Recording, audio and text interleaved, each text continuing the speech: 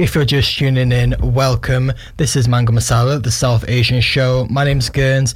I am joined here by Halima. Hey everyone, what's up? And we also have Simran joining us on stream. You good? Hi. You're a bit quiet. Let me turn you up. You good? Hello. Oh, she's still very quiet. Still very quiet. It's the... There we go. Now go. Hi. For it. Yep, there we go. There we go. You're right, Simran. How's Nottingham? Fine. You don't seem fine, judging from before we came on air. You seemed a bit sullen, if that's the word to use. I just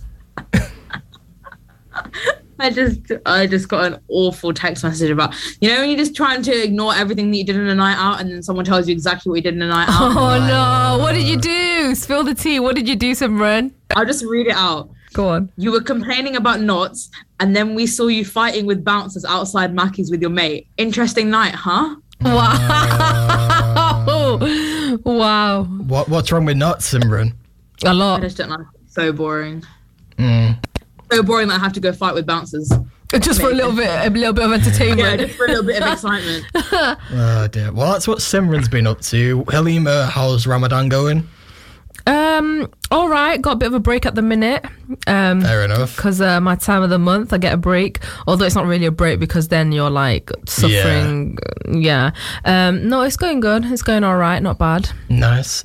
I've just been waiting to talk about my day. I realised when you asked me before, I have got something I want to talk about. So, obviously, if you haven't seen lately, by the way, you should go to our Instagram at Mango Masala Radio because it's popping off, and I feel very happy to be able to say that. Yeah, nice rebrand, nice everything. And yesterday we posted a reel on Instagram, and I wanted to click on the view story reshares because it's really cool. Actually, we've got one post in particular at the moment that is doing very well, and it's really cool because you can see live who's actually sharing it. And it's really cool. So I wanted to see that for the reel, and instead I was at the end of the day, I was really tired and I accidentally clicked remove from profile grid. And I was like, no, because I didn't actually want to remove that from the profile grid. Instagram sort it out. And first of all, why would they not offer an option to be like, put it back on? Yeah, put it back on. Like, or are you sure you want to do this? So they don't have either of those. Yeah. So I literally spent the whole evening like just really, oh no, I didn't want to do that. I was like looking up how to do it, and I wasn't having any luck. Then I came across this Reddit forum, right? Oh, okay. Now we're into the deep depths of the internet. So this is what I did, right? I followed these instructions. So you have to get an older version of Instagram, right? So they actually used to have this option of adding reels back to your profile grid. So I don't know why would Instagram get rid of that? Like why? I don't know. But basically you have to get an old version of Instagram. However, the only way you can do this is on an Android phone. And obviously, me, like most of other people, don't have Android, have iPhones. Like, that's just the way most people have iPhones. However, you can download this software onto your Mac. Oh my God, Carlos! It basically emulates Android phones. So I downloaded this software and then downloaded the old version of Instagram. You drag it into this software and it basically opens it up as if your computer is an Android phone. Log in on that, and then it's like I'm on Instagram back in 2020 and I could re-edit and it worked. Like the reel is back on Carlos, Instagram. you know what? You're wasted on Mango Masala. You need to be working for the MI5 or something. To that person on Reddit, thank you, because I was just shocked. Like, how can I go into an old version of Instagram and it actually works? Like, I mean, there's loopholes around everything, isn't it? Like, it's literally everything out there that doesn't seem to work. There's always a way to make something work when it doesn't seem like it's working, but not every, like, very few people have the energy to do that, Carlos. Well, I commend you. I was just like, wow, like, you just really wanted it back up on the grid. Internet, you know what? Yeah. Not going to defeat me today. No. Internet 0, Carlos 1. Yeah. Speaking of being defeated by things that happen on the internet. Wow. Great segue. Great segue. Simran, I believe you had something that you wanted to discuss today. She's still really low, you know, her volume for me. Is it low for you? No, it's all right. Like, speak for us, Simran. Hey. Hello. Yeah, I think that's all right. Okay, no, that's fine. As good as we're getting anyway. Project. Saturday therapy circle. Come on, Simran.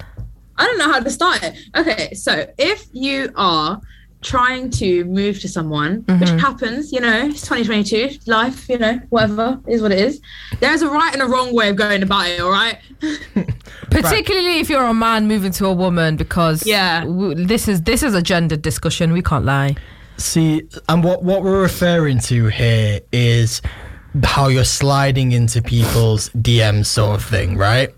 So, and I'm obviously, also saying like there's different ways of doing it in real life as well. Like people like try and catcall and do stuff like that. Like that's disgusting. Like there's a difference between like approaching someone normally and like starting a conversation and like shouting at someone from across the street. I always think that, like these men that like will shout at you from their car, or like they'll rev their car, or they'll like stop their car like to try and like chirps you. Like, when I genuinely want to know the statistics of when that has ever worked, like because it's not even like it's a thing. Like a lot of men do this. Most men, in fact, will do some kind of iteration of that kind of harassment, whether it is catcalling or shouting at a woman from across the road or in a car or whatever else. And I just think, like, what do you think is going to happen? Like, you're going to say something to me from your car, from the opposite side of the road. I'm going to stop what I'm doing, come running over and be like, yeah, babe, like, here's my number. Like, is that what you think is going to happen? I think, like you're saying, it's so obvious that doesn't work. So I think there is another layer to it where it's less about actually they don't think that it's going to work. It's more like that feeling of power, exertion of power. 100%. I was just about to say that exactly, because it's not, you're right, like they're not actually trying to like in earnestness trying to pick up a woman, or like, that was even the wrong phrase, but like in earnestness trying to like engage a woman, right? They're not even genuinely trying to do that. It's actually just a case. It's just harassment. It's actually just harassment. It's literally just a case of, I'm trying to exert my power and authority right now, and society allows me to actually in public spaces be able to shout across the road to a woman like this, and therefore I'm going to do it. Yeah. I mean, we talked a bit about this obviously in the past when we were discussing about male violence towards women as well. This point particularly today, though, we're talking especially in terms of like online, which is a bit more of like a grey area, I feel, because it's all very like, it's not like the threat of physical violence. It's like, how does it actually come across now? And I'm going to ask Simran just like to get your personal view on this. Are you completely opposed to someone moving towards you over like DMs or stuff like that, or is it more if you make it clear you're not interested and they still persist, then it's like an issue?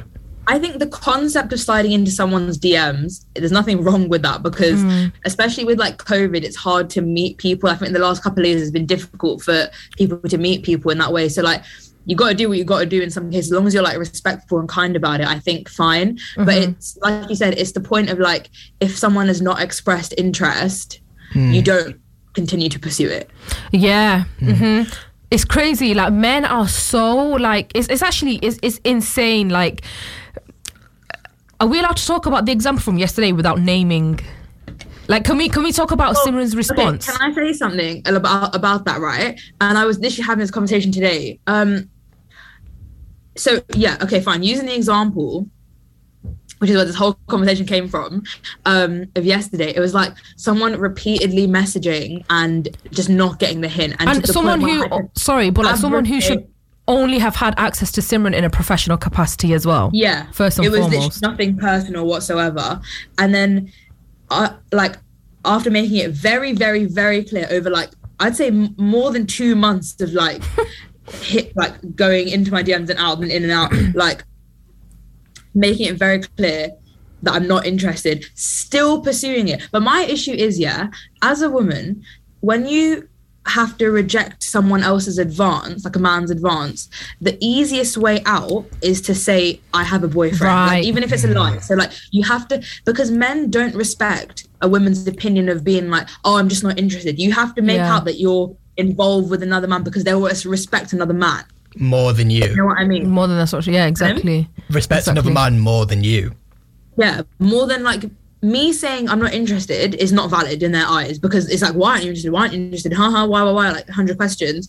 But if it's, as soon as you say like, oh, I've got a boyfriend, it's like, oh, okay, back off. Like it's not a viable option anymore. So why is it when I have to objectify myself as like another person's property, another man's property, then do I get the respect of like choice? I think it is something that needs to definitely be, what's the word? Taught, and not necessarily, it goes deeper than no means no. It's also a sense of like, if they say that you need to like stop and move on, like there's nothing that you can do in that situation. Because sorry, go on.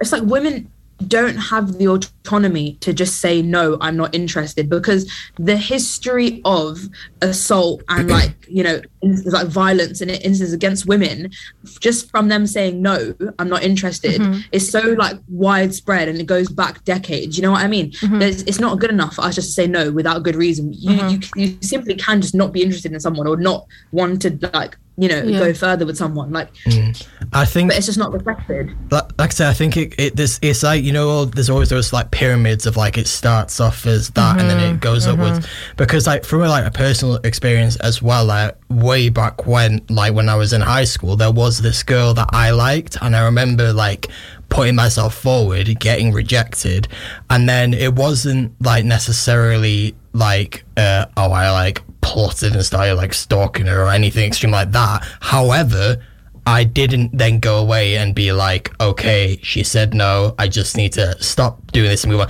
It was like constant, like, after that, for at least a few months, I was still like, okay, what can I do? Like, what is it about me that I need to change in order to, like... I was waiting to say this, right? So there's, in this whole kind of dynamic between like men moving to women and all of that, there is one part of it, a big and serious part of it, which is the threat of violence, right? And like, you know, women have literally been killed for rejecting a man's advances, and there is a part of it where men are genuinely violent and entitled and all of these things. But then there's a kind of like another layer to it, I think, where the men aren't, you know, they're genuinely not violent, or they're not bad people, they're not bad men, and they don't wish to harm a woman. They are just so like, what's the word? Like mis-socialized. That is to say, like, they're socialized in completely in a way that renders them completely unable to actually like exert any kind of like emotional intelligence when interacting with women, because their idea of romance is that a woman is there to be chased, right? And their idea of romance is that like, even when a woman says no, like, it's up to the man to like win her over. And that's exactly what it was from my perspective. I know that because, like, for me, it was like, I've obviously seen like all these TV shows and all these movies about where you get rejected, and then there's this massive glow up, and then it like, and then like, but obviously I didn't know that that's not real. Yeah, like, of course. If society is telling you it's your duty and your place as a man to pursue the woman that you like no matter what, and like, you know, you romance her and you treat her good and blah blah blah blah, and then she will just, you know, like be like put in your hands. Of course, that's what if you're young, and that's like you are not even if you're young, like a lot of men still do think and behave like that, and it's a really thin line, because sometimes it works. Like sometimes like. It's hard. I could understand, like, as a well-meaning man, okay, cool, it might be a little bit difficult. Like, if a woman might be interested, but like maybe she's got some kind of complexes that kind of like stop her from entertaining something, and you need to like ease her into things a little bit, or like reassure her a little bit. That's one thing, but when a woman is kind of flat out saying like, I'm not interested, but you in your mind have translated that into, okay, I need to now win her over because of the way that you have been socialized to believe that men have the right to pursue women in that way, that's another thing, right? So it's even like the conversation about violence, but then it's even the conversation about like romance in like romantic dynamics in general, you know, like at large, and the way men are taught to think about romance. Out of interest, Simran, do you, besides from the example which you shared with us yesterday, does that happen to you a lot, like sort of thing, or do you reckon it's just because you are sort of I want to say the public eye, because it's not like we're celebrities or anything, but you know what I mean, because you are like, you're putting yourself out there on social media, you know what I mean? Do you reckon that's why, or do you reckon it just it happens to every woman, man? No, I think it happens to everyone. I think it doesn't help that, like, in terms of people who have access to my profiles, and obviously because of this my profile's on public and stuff like that, like it probably is easier to view my profile, and if they wanted to message, like, they can. But it sucks when someone tries to cloak it in like, this is about radio and my music or an interview, and then it's like, just seeing how you are, like, are you good, how's your day been? And I'm like, no, like, is this about radio? And they're like, nah, I just wanted to see how you're doing. And I'm like, no, but you don't know me like that. No, like, do you want an interview? Sure. Yeah. Like, but that's it. Yeah, I think it goes as well because it's very clearly a man grafting woman thing, like you were saying, because like that's never happened to me, and like every time a musician slides in my DMs, I know it's because like they want like an interview. Absolutely. Or they want something. Like I never have to think like ulterior motives. Oh, absolutely. Yeah. Absolutely. But that's really a shame. Like I think in general as well, like kind of expanding this issue about like this relationship between men and women, and like it's a shame because you can't actually ever be friendly to a man without it being misconstrued for anything else. Like there have been a number of times where, like, you know, sometimes there are men who move to you, but like do not in a very brazen way, like kind of slowly like drip chirps in, if you want to call it that. And sometimes like the men, in my experience, like there have been men that have like been in my DMs who have actually been like genuinely cool and like interested, and people who I would willingly like to be friendly with, right? But then you can't, because they will just get the wrong idea, because once again, so many men are socialized to think that their interactions with women can only ever be through a romantic and sexual lens. Like they cannot understand that a woman might actually just want to be chatting to them on a friendly thing. Any closing thoughts, Simran? I think my main issue is once you get the initial she's not interested, stop. Yeah, allow it. There's actually bare gal in the world, you know. Like, stop. Leave it. Let it go. You know, especially after, like, even if it's like a couple of messages where you're like, oh, I'm not sure if she's feeling it, reel it back in then and chill, and then see where the vibe is. But then if you're explicitly being told, I'm not interested, or I'm seeing someone, or any other excuse or whatever, not that you need an excuse, but you know what I mean, like any explicit, like, you know, sign that this is not going forward in the way that you think it is, stop, let it go, go away, bye. Nice. And on that same level of boy bye sense, that's the very not my vocabulary, I apologise for that. Yeah. Retracted. Anyway, it's alright, we get the gist. This is the song that I'm absolutely obsessed with at the moment. Oh, great segue. Yeah. And I'm just in love with Flow. Like, that's their band name. This song is produced by M&EK, and I have it on repeat, and it's very nostalgic, like noughties, 90s R&B feel. And yeah, I think Giving Little Nicks are disbanding soon, and I'm seeing them on the 7th of May for anyone that's interested. Who? With Little Mix. They're disbanding. Where have you live under a rock, Halima? I do, and I don't really. Pop culture's not really my thing. I don't know anything. I couldn't tell you what recent songs they've put out. But yeah, they're disbanding. Like they're like sort of they're going on a break tour after this sort of thing. Right. Tour starts today, by the way. Anyway, this new girl band is going to fill that void in my life. I've seen the video for this as well. It's really cool. It reminds me of like Sugar Babes over Yeah, I like it. Like TLC, like old school. Yeah. Mixed with like Pink Panther-esque vibes. Yeah. We're going to be talking about probably the most serious topic of today's show, which is a comment made by Labour leader Keir Starmer in a recent interview which he carried out with, I believe it was the Jewish Chronicle, I believe the interview was with. I think before we go into discussing this, obviously just want to put out there that everything that we're saying is our own opinions, not associated with any institution as such. And also, obviously, just want to say that we do not stand for any form of hatred, including anti-Semitism, and that we also obviously express deepest condolences for what happened in Israel a few days ago in regards to the gun attack. So obviously condolences with everyone there and anyone associated with it. That being said, it doesn't mean that we can't hold this statement to account. So Halima, I'm going to pass the mic on to you because I know you got a lot to say about this. So for those who don't know, obviously Amnesty International are the world's leading human rights organization, and part of what they do as an organization, they release like human rights reports, right? Like abuses on human rights reports. Now, Amnesty International have been reporting on Palestine for a long time, and they have named Israel an apartheid state, right? For those who don't know what apartheid is basically where it's kind of like one state for one community of people, in terms of like access to, resources, healthcare, education, everything that a citizen requires to live like a dignified life, and then another state for another demographic of people where they do actually have access to all of these things.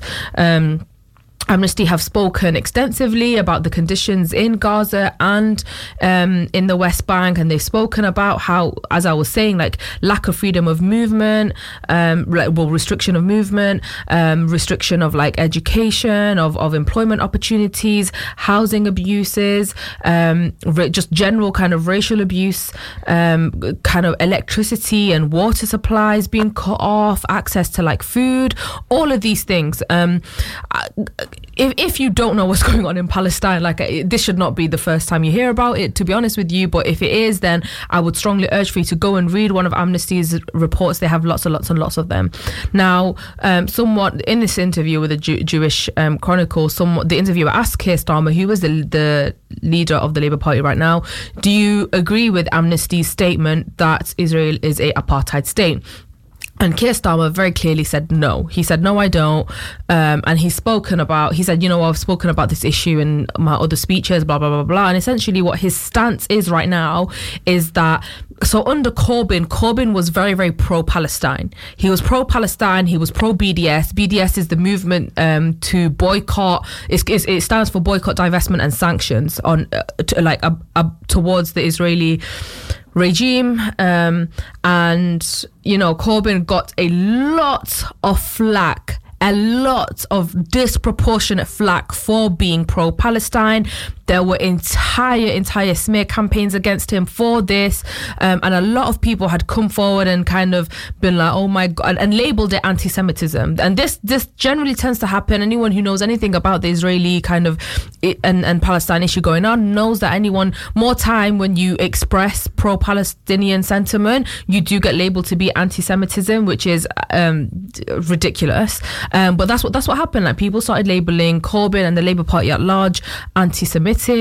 And then Keir Starmer took over and then started doing kind of like, I guess, damage control, kind of being like, oh no, we're not anti-Semitic, like, we're we support Israel, and like, we have no problems with Israel, and we don't believe in BDS, and we don't believe in all of these, pro-Palestinian movements, to the point now where he's being asked directly about an Amnesty International report on apartheid, and he is just very clearly saying, no, I don't agree with it, which is a massive kick in the teeth to, first and foremost, the Palestinian people, right? But also there's so many layers to this. Like, this is me, when I first read it, I kind of just rolled my eyes and I was like, okay, yeah, whatever. Like, I've spoken about my opinions on Keir Starmer before. I was like, okay, this is not particularly surprising.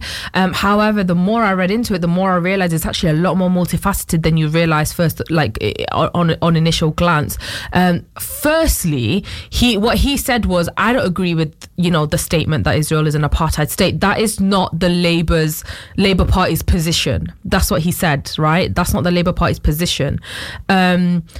Firstly, I want to say, it is the Labour Party's position, because there was last year a Labour conference in which Labour members unanimously voted that they do believe that their official party position is that they believe Israel is an apartheid state. So literally, like, he's the head of the Labour Party, but he is not the entire Labour Party, right? And the Labour Party, the people that make up the Labour Party, they themselves have decided that is what their position is, that Israel is an apartheid state. So firstly, he's speaking unilaterally here, which is very, very dangerous, because you as a person, even though you head an organization, a movement, a group of people, you do not make up the bulk of it, right?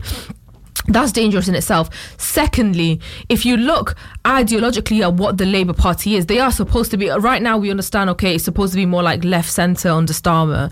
But the Labour Party ideologically are supposed to be a party that take into account human rights, like reports and organisations, right? It's their duty as a political party to heed what is going on in the world, not just unilaterally decide, I don't think it's that, or I don't think it's this, right? Thirdly, as I said before, Amnesty International is the world's largest human rights organisation. They are the authority, actually, on human rights kind of cases and issues and abuses. If there was ever going to be a sort of moral authority to look to in terms of human rights. I wouldn't even say moral authority. I would say kind of like a legislative political authority, right? Because morality is another thing completely. But yeah, they are supposed to be like the authority, right? Like the political authority on human rights issues. So now you're discrediting the world's largest human rights organization by being, and you're not telling us why you don't agree with it. You're not saying why you don't think it's the case. You haven't made any case for it. You have just unilaterally said, no, I don't think it is. Even though Amnesty International, once again, if you read the report, they literally statistics. It's not a personal, arbitrary opinion. They base the statement because Amnesty International, they are, an unbiased, neutral like organization, and when they make statements like this, they base it on objective factual information, that is to say statistics on what life is actually like right now in Israel and Palestine, right? So for Keir Starmer to just be like, no, and then that kind of makes you question, why is this the case? And actually, there were images of Keir Starmer in 2015 in a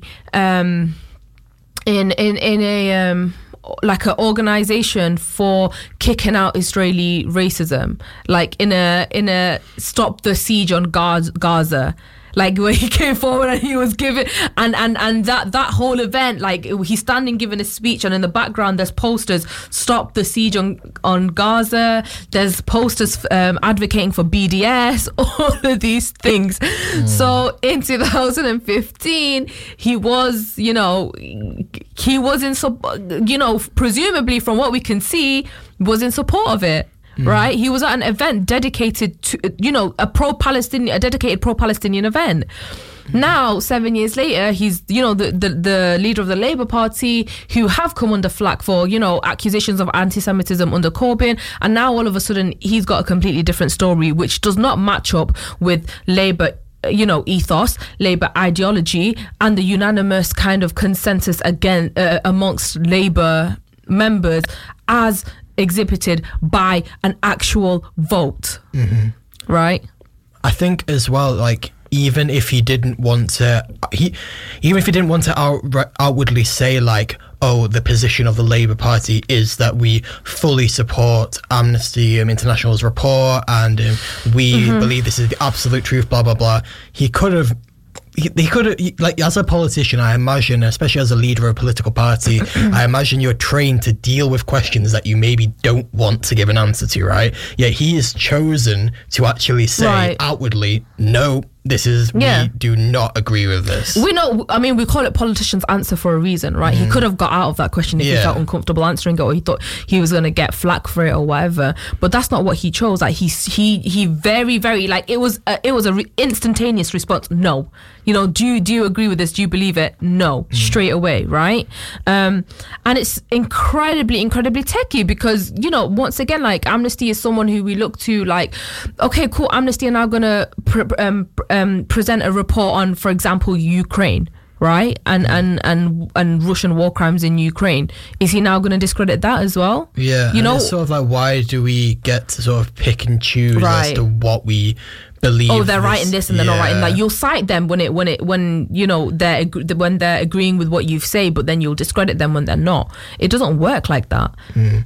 Simran, as someone who's like an obviously young person who has voted in line with Labour in the past, how do you feel, obviously now entering into sort of this new Labour era, and it does seem repeatedly that it is going in this sort of different direction, which is very different, like Halima said, from the ethos of the Labour Party previously. Like, does it, do you have any thought on that, or do you feel like it's not really come across your mind, sort of thing?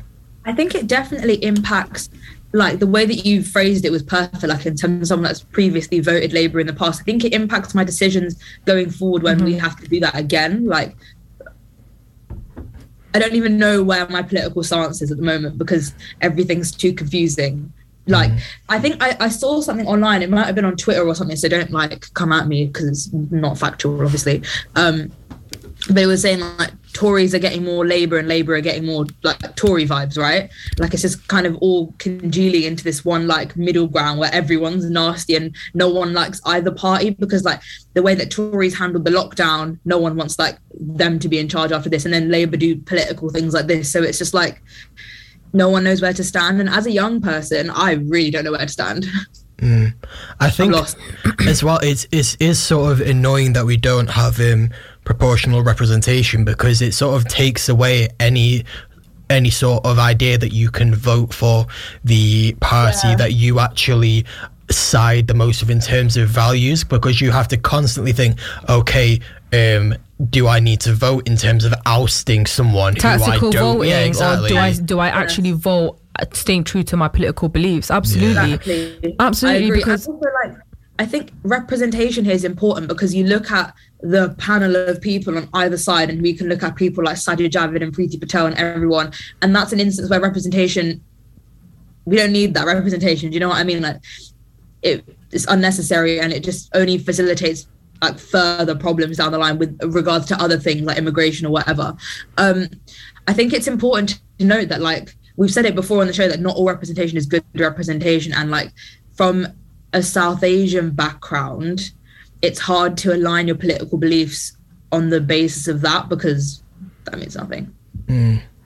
I mean, that's a whole nother, we should probably, like, actually talk about, we should have an episode talking about this, actually, the use of, like, the post-racial posturing of the Tory party. That's a very, very interesting thing, how they kind of brown people. Sorry? It's like a really awkward, like, tokenism of brown people trying to push forward this agenda of, like, here's what we're going to do that disadvantages these groups, but put a brown face on it and we'll see how it happens. Like, we'll see how exactly. It is, as I said, this post-racial posturing, because then it's kind of, it's the myth of post-racialism, right? There is no such thing as, like, race here. There's no such thing as racism here because look, right? And what they do is they kind of, like, reconfigure, like, race in a way where they're able to what's the word? Like, absorb non-white races into their own, like, state nomenclature. If you get, like, we should talk about this, is what I'm saying. Very interesting. Like, I'm gonna say one thing, it's a colonial tactic. It's very much a colonial tactic, but that's a whole nother thing. But I totally relate and agree with what Simran was saying in terms of, like, how do you, as a young person, you know, like, where do you place yourself? Where do you situate yourself politically on the political spectrum? Like, I know ideologically, I've spoken on this show time and time again about the fact that I am, you know, I'm a communist and I am completely like left leaning, ideologically. Now, in our country, obviously, I would say that the most left-leaning party in the country is like the Green Party, I think. Yeah. Who I know they're having kind of like burgeoning success with young people, right? Because of their policies. And I would say if I was voting purely based on ideology, I would probably vote for I would vote for the Green Party if I was voting just purely on ideology. Unfortunately though, we don't have that privilege always to vote for what is ideologically like resonant to us. We have to, because it's a matter of priority. For me, the biggest priority, like above having a party that I resonate with, my bigger priority than that is getting the Tories out. Right, so then I always end up having to vote tactically, because right now I'll tell, and that's what I mean. Under Corbyn, that was a heartfelt vote. That was a heartfelt vote. That was the most heartfelt vote. Honestly, that was probably the most, at 25 years old, I feel confident enough to say that was probably the most heartfelt vote that I will ever give in my life. Yeah. When I voted for Corbyn. Listen back to previous episodes to hear Halima's story of crying in Bangladesh. I don't think that this will happen again. A man like this will come again in my lifetime in this country. I don't believe that. That was the most heartfelt vote I could ever have given. So now I'm left to do tactical voting. Now I have to do tactical voting because now I just want the Tories out. Having said that though, I'm not voting for Keir Starmer. I cannot envision myself. I don't see the difference. I do not see the difference. See, this is the thing, right? I was going to say, like, do you actually think, because we all know, in our opinion, why he will have said what he said in that interview, right? Yeah, of course, he's pandering. But do you think that is that actually going to win over people who previously might not have voted Labour? And B, is it or is it not going to actually dissuade people like yourself from actually voting Labour in the future? Like, is it, like, was that even a good It's crazy. move? You're like, you know what? It speaks a lot about the British body politic. It speaks a lot. Like, if you're thinking from a purely tactical standpoint and you're thinking about how do we get Labour to win seats and win votes, right? You needed a centrist leader. Because this country, in my opinion, is so afraid to let the shackles loose. Is so afraid of not licking leather anymore, right? They're so afraid of equality and justice and a sprinkling of socialism that they're choosing to suffer themselves. That is, in my opinion, that sums up the British body politic. Corbyn, God bless you, Corbyn. He was never going to go anywhere in this country because, you know what? British people love to suffer. British people love to suffer. And it's mad as well, you know, because, you know, like, there's always talks about, like, you know, food banks or, you know, concessions on like uni fees and all of these things. And you know what people will come forward and say? Oh, well, when I was growing up, we lived in poverty and I ate like, you know, a spoonful of beans a day every day. And they'll be like, so if I could survive, well, then everyone else can. I didn't have food banks growing up. You know, that's the kind of British mentality. That's what British people are like, right? So a socialist kind of government and socialist policies was never going to run here. They weren't ever going to accept it. So in terms of winning votes, Starmer probably, I mean, they needed a centrist leader, as I keep saying, and the Labour didn't need to move more to the centre. But I don't even know if he's convincing enough for those people who wanted a centrist leader. He is just, how I would describe it, right? I have a lot of vim for a lot of people. Corbyn, passionately love. Boris Johnson, passionately hate. Starmer, I think he's pathetic, in my opinion. Yeah, all of this is Halima's opinion. All of this is my opinion. Yeah. I just think he's so, I can't even bring myself to, I told you, when I read the headline, I just rolled my eyes like, oh, here we go again. Yeah. I can't even bring myself to engage with him. Just now when you were reading it properly, even then you were like, oh, this is like a lot more. Yeah. Exactly. On that note, let's play a little bit of music. To kind of calm down a bit. Simran, this is one of your choices. Jack Harlow. Oh, hell yeah. Yo, listen, Jack Harlow's getting a lot of love recently, isn't he? I am feral for that man. Oh, is it? Okay, you're a Jack Harlow lover. Okay. I was like, no, I don't like Jack Harlow. I don't like Jack Harlow. Like all the TikTok girlies can have him. Like, I'm over it. I tried so hard to resist. I don't know what song it was. And then a few months ago, that was it. I was sold. Yeah. And then, he does have a certain charm about him, I won't lie. I don't know what it is, man. And then this song, a snippet of it dropped last week. Yeah. But when I tell you, every single day I've said to someone, I can't wait for Jack Harlow. I can't wait for drop. I listen to it about 6 times a day and it only came out yesterday. I probably listened to it about 60,000 times yesterday. I love it. Interesting sample of Fergie as well. I love it. Our off-air content is so much juicy. Yeah, guys. If by one day someone slips up and leaves our mics on, you listen to what we're saying. Yeah, you're in for a treat. Oh my God. It's funny you say that because I literally that did happen.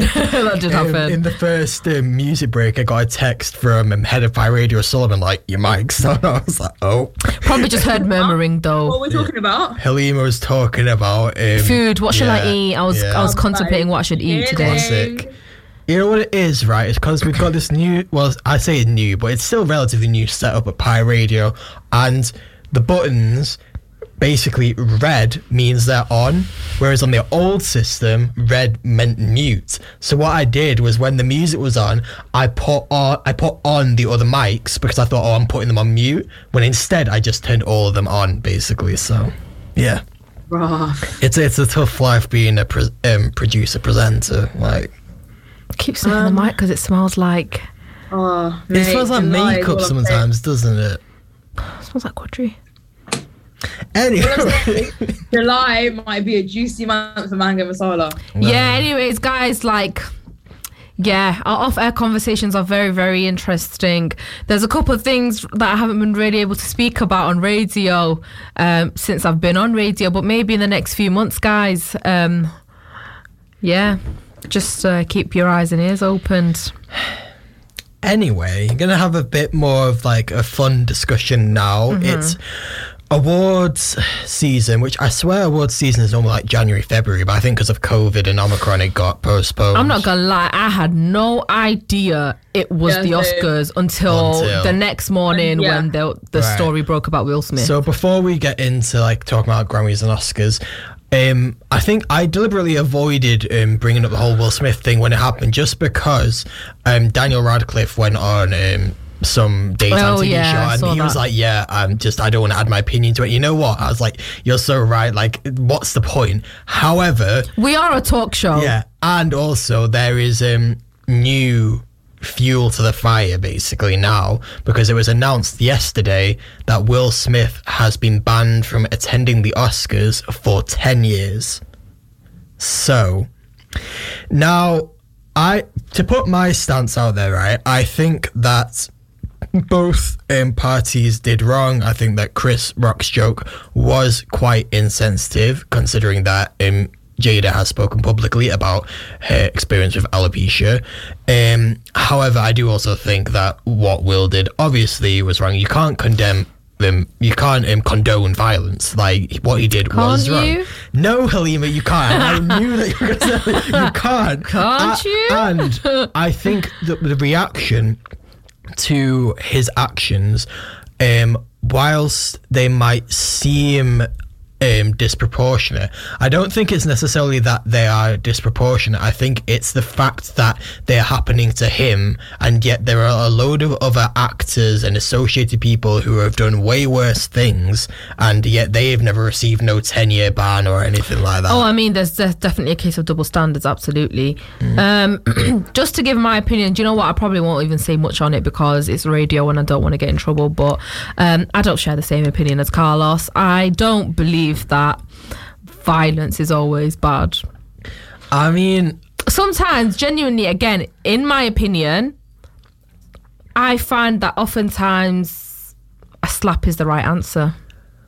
Do you know what I mean? Like, one hot slap can fix a lot of things. Maybe there's a lot of people. Self-defense, but not like... forget that. It's always self-defense, isn't it, then? Because it's kind of like, I'm not advocating going around just slapping people willy-nilly. Like, it's always in retaliation to something, right? And that was in retaliation to him making a really like disrespectful and like offensive remark about his wife. Like he was defending his wife in this instance.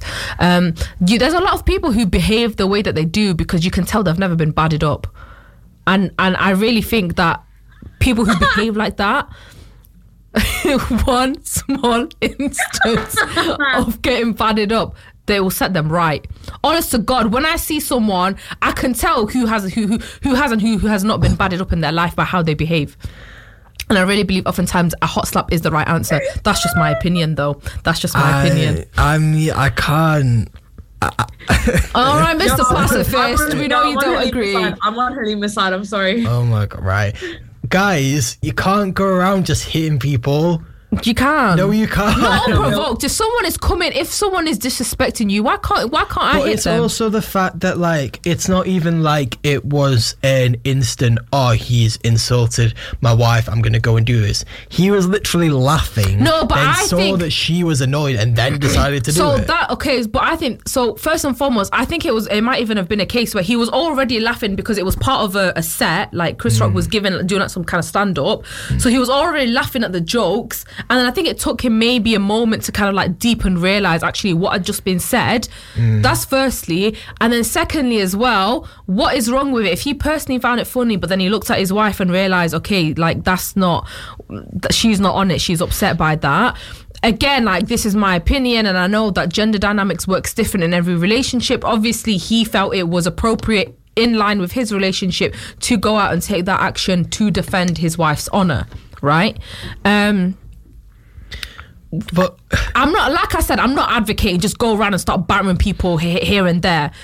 But I do think that a lot of people get away with a lot of stuff because they've never been slapped. I would maybe agree with that. Not that I'm condoning slapping anyone. However, if you can't, how are you meant to control it though? How are you meant to say when it's all right for someone to go and slap someone and when it isn't? You know what I mean? Like what's the guide by which you follow? It's just the own human discretion, isn't it? Like, it's not like, don't be silly just because someone, just like, I'm not talking about having, that's not an instance where the joke was all right and Jada just had like thin skin. You know, it's not all right to go around slapping people just because you have thin skin and you're personally offended by absolutely everything. We're talking about things that are actually like, you know, like it's things that are a little bit more serious. Like we're talking about actual material like disrespect. And as well, like just to add a little bit more of a dynamic onto this, like a lot of the discourse surrounding this, a lot of black women have come forward and been like, they fully support what Will Smith has done because there is a kind of an element of like misogynoir in this where, you know, as black women in their experience, they experience it all the time where black women are the butt of jokes, right? Where they like, you know, the world makes a butt of black women and men do not defend us enough, in fact. So that is kind of one element of it. You know, if it was just like a kind of surface level, just poking fun, of course, then it's not okay because then he's just acting on his feelings, right? But when there's something a little bit more to it, do you not think that there are a load of other ways? I appreciate the whole like getting badded up reference, but do you not think there are other things that he maybe could have done instead of going up there in front of the whole world? I think that's the other thing as well. I think it does maybe show a bit of a sense of audacity to do that. That was the only thing that was you might argue is a little bit techie. But I'll be honest with you, like in general, I don't know if I've spoken to. I think I have spoken small about this on the show, but the way I think about violence is very different, I think, to like maybe what most people would think about violence. A lot of people kind of then start doing up like respectability politics when it comes to violence and kind of being like, oh, well, violence is not the answer and, you know, it's not the right thing and you should go to blah, blah, blah, blah, blah. I don't think violence is a bad thing. I genuinely don't think it's a bad thing. And again, I'm not talking about senseless, unwarranted violence at all. I'm talking about it is self-defense, right? Yeah, I think it's just... I know, yeah. You know why I'm saying it? Because I know personally in my life, for example, if there was someone who I felt as though it was my duty to protect and someone had come at them disrespectfully or like damage them, because a comment like that on the world stage can psychologically like scar someone, right, when they've already come out and spoken about how insecure they are about it. I know for a fact I'm throwing hands. I know for a fact I'm throwing hands, and I'm not going to feel no kind of way about it. I just think that once you start bringing in violence as a potential way of dealing with things, it does become very hard to actually manage that and decide when it's appropriate, when it's not. But why is that a worse way of dealing with something than just talking about it? Because it is, you're inflicting physical pain onto someone. Like, and what this is like, for example, and I know I don't think you're going to agree with me on this, but say if someone like murders someone who's like very close to you, I don't think that, like, for example, like the death penalty, like I don't agree with that, because I'm like, fair enough, someone can be a horrible human being, they can go and like murder loads of people, be the most sadistic person ever, but what gives us the right to then turn around and say, you deserve to die, you deserve to feel this, you deserve to do that, you know what I mean? I mean, that's a whole nother thing, like a slap and death. I see what you're saying. I see what you're saying, but my thoughts aren't as linear as yours are on this. For example, like they don't carry on from, the death penalty is another thing I've got. To be honest with the death penalty, I don't even know really where I stand. Like, I'm kind of like, but in terms of like just little slaps, I'm all for it. Simran, go for it. I don't really have a massive opinion on it, and I think it was so like overdone in terms of like the news, like how you just couldn't escape it anywhere. Yeah. I'm not on a side, but I don't not condone violence. Tactical answer. Well, this is the thing, like, so what instance would you condone? What instance would you say? I like the way Halima phrased it, and that if there was someone I thought I had a duty to protect and they'd been like hurt like that on such a platform, I'm kind of with Will Smith on that. I just have my own reservations about their relationship in general, like because of like obviously the past with their relationship, like why are they still agreeing to interviews and why are they still saying crazy things about one another on interviews? Like, just stop talking and save your marriage, innit? But that's ideologically, putting that aside, like their drama or whatever, I think in terms of like from a protection point of view, I'm not with it. Yeah. But so but would you be okay doing that, knowing that I know that, like, say if charges were then pressed against you, would you accept them? You know what I mean? That's an action that you take knowing what the consequences will be, right? Like, that is, it's just what is, and you know what, I'll be honest with you, like, maybe it is somewhat of a cultural thing, and maybe like just my family. I know the way that I think about violence has been massively informed by, like, firstly my culture, and then secondly specifically my family and the way that my family deal with things, and I'm not saying that it's entirely, you know what, so this whole thing is I have a lot of conflict. So I'll be honest, like, I am quite like I do have quite violent dispositions or whatever. Fun fact, actually, guys, I recently got diagnosed with a mood disorder this week. Just a fun fact. It's called intermittent explosive disorder. It's a type of mood disorder, and it's basically anger problems but clinical. It's like a clinical anger problems, which was very elucidating for me. But anyways, so yeah, maybe my brain is anyway. But I know that the way that I kind of grew up and ideologically, that what I was taught, my idea of violence is, I have a certain idea of violence, a certain opinion of violence, and then there is kind of like the Muslim in me, which is like, God says to, like, be a good person and rise above these things, and all of that. So like there is some kind of like inner turmoil. Sometimes, but not always, because, as I said, I do sometimes think that there can be righteousness in violence as well, because once again in Islam does also say, like, you can teach someone with your words, you could teach by the mouth and you could teach by the hand, So I do think there can in instances be righteousness in violence. You know, and again, once again, like I am someone who believes, in my opinion, in political violence, right, as resistance. So I think it's definitely something to like delve into more like in the future. And I think also it is nice to actually have situations where we're not actually all agreeing on everything. True. For once. But we haven't got much like time left to talk about this now, so I'm just gonna ask you both like quickly. Grammys, Oscars, is there any particular song or film or work that you feel should have got something or something that did and you do like it? Or you know what I mean? Basically, what deserved to be commended from the past year, if anything? Silence. Say that again. What deserved to get a Grammy or an Oscar this year? Oh, good question. Oh, what have I watched that was like? Carlos, what do you think? So like in terms of films, I don't really like, Yeah. Yeah, I don't watch okay. films ever. So What was my film of the year? Yeah, have I even been to? I haven't even watched. What did I like?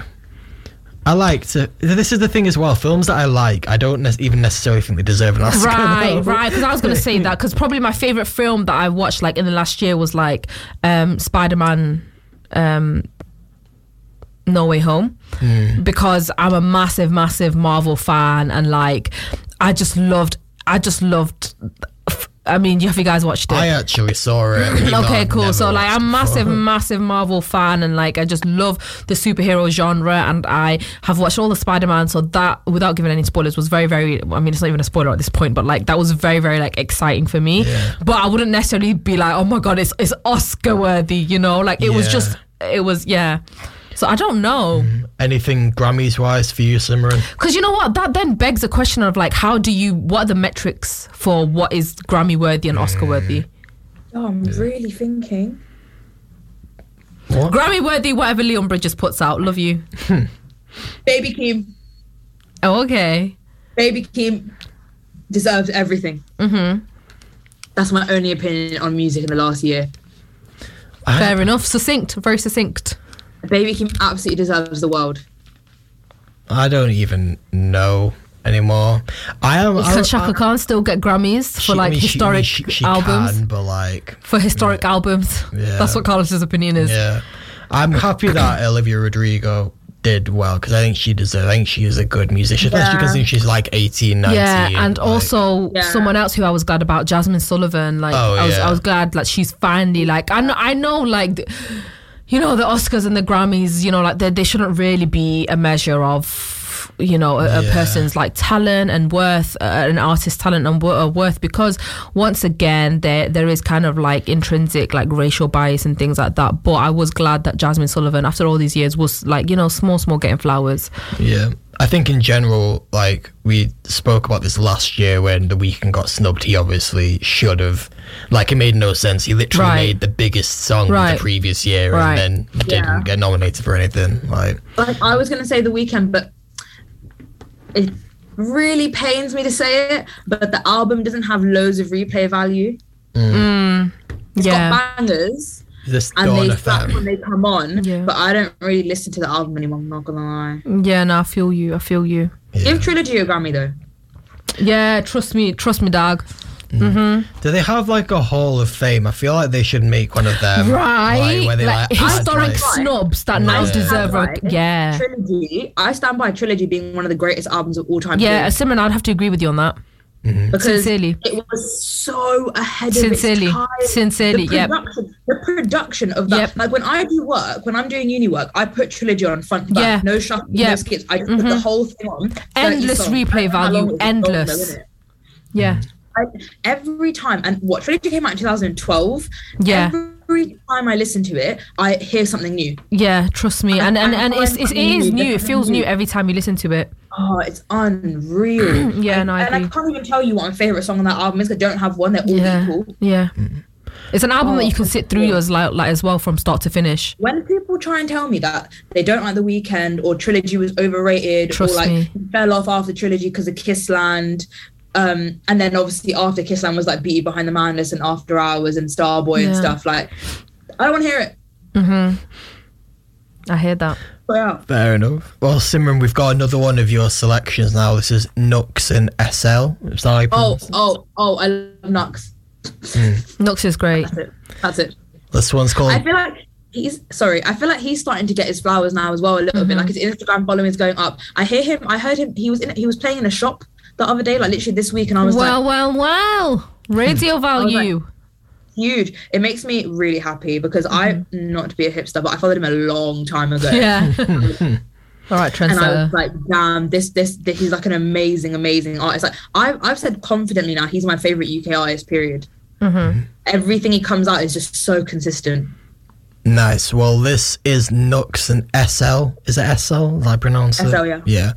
Yeah. Nice and good. If you are interested in keeping up to date with all things South Asian, then make sure to give us a follow on Instagram at Mango Masala Radio. You can find us on there.